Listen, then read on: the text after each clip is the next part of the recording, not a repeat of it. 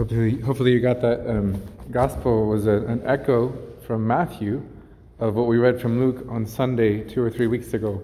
Very challenging, very much of a reminder of the stewards and the servants, how much they are entrusted with and the responsibility they hold. And we do have a beautiful example of that in St. Louis, or Luis, or however you want to pronounce it, that our Lord bestowed on him such blessings. And this is King Louis IX.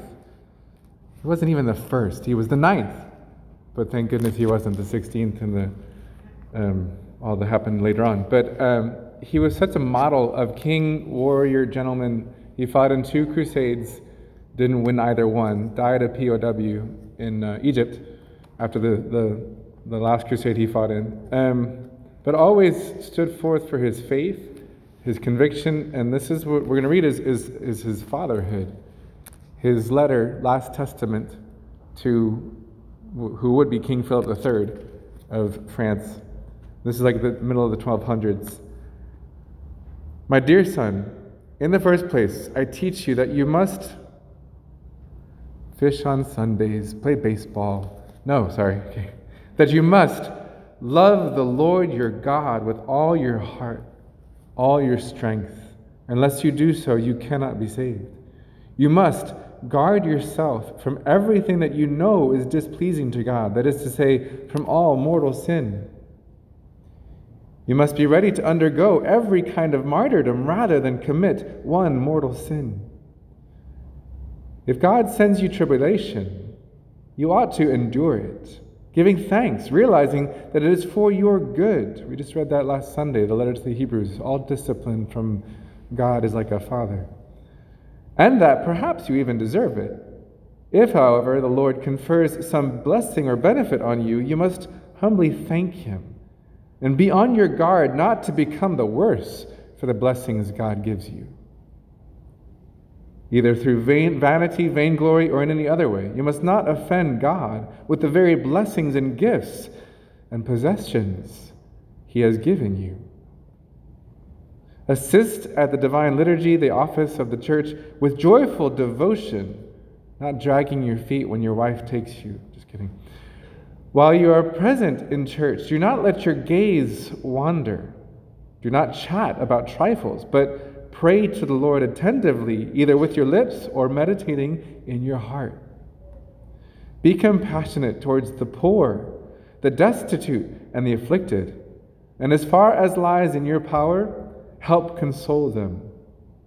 Give thanks to God for all the gifts he has bestowed upon you, so that you will become worthy of still greater ones.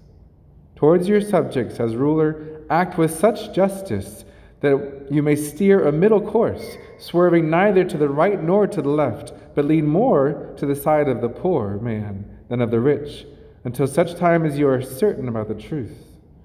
Do your utmost to ensure peace and justice for all your subjects, especially, times have changed, especially for clergy and religious. Let's pray for Father Steve. But anyway, you guys are awesome. Devotedly obey our mother, the Roman Church. Our mother. Not that burden in Italy. Our mother. And revere the Holy Father as your spiritual father. Not some tyrant. Endeavor to banish all sin, especially blasphemy and heresy from your kingdom. Finally, my dear son, I impart to you every blessing that a loving father can bestow on his son. May the Father, Son, and Holy Spirit and all the saints guard you from every evil. May the Lord grant you the grace to do his will, so that he may be served and honored by you, and that, together after this life, we may come to see him, love him, and praise him forever. Amen. So I got to work on my letters, but just a little reminder, like the values that we follow today in family life, they've changed a little bit. They've evolved, but not necessarily towards progress. And I think it's Chesterton who says sometimes, or C.S. Lewis, sometimes progress is not necessarily going forward, but recognizing that where you were going is the wrong way and turning backward to take up the right path. We ask the Holy Spirit and the intercession of St. Louis, not only for fathers, but for all families and for our spiritual family, to set our priorities aright, to put God first, to love our loved ones, our families, to be close to them, and not to allow other blessings of God to pull us away from God, but rather to lead us to Him. Amen? Amen. Jesus, Mary, and Joseph.